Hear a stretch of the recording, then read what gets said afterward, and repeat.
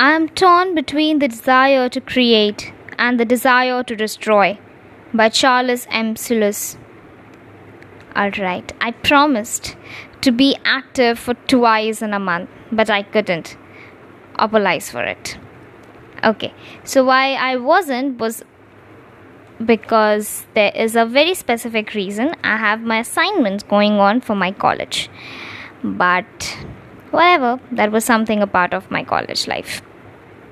So here, with a lot of new topics, new thoughts, new perspective, and new feelings, I'm here to say what I feel, or actually what an author feels.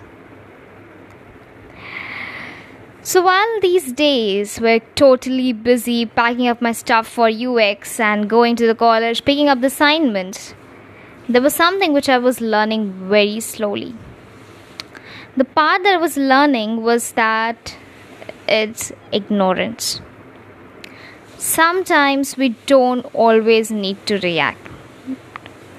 In spite of the fact that I learned this very big statement that ignorance is the key to peace, still sometimes I lost my temper and been to the rage of fire. But avoiding this, I still realize that every time you do not need to owe an explanation to everyone. If they say that this is the thing, just say yes. You want peace, you don't want every time a fight. You don't want every time the right thing. What you want is peace. The ultimate goal of life is happiness, peace. Once you have peace, happiness will follow the path. So, here it goes. That ignorance of letting the thing just go. It doesn't mean that you need to ignore the things that will hamper your future, ignore the things that will better your life. No. Ignorance means to ignore those things which are out of your control. If someone is saying that you are wrong, but you know that you are right, you know by every way of means that you are right, ignore it. Don't need to try to prove yourself every time and every time. If they say you did a mistake, yes, I did it. If you say that you are like that, yes, I am. Instead of always explaining them your view or correcting their view, it's much, much better to say, yes, you are right. I don't know how many of you have heard it, or have ever read it. But in LinkedIn, I have read this very beautiful post which speaks about that there were two persons who was going by, and one person asked the other one that how can you be so peaceful, how you are so silent, how you are so calm every time. The another person I just say that whatever the other person says is right. I don't give them an explanation. I don't owe them an elaborate answer for everything. I don't give them my perspective.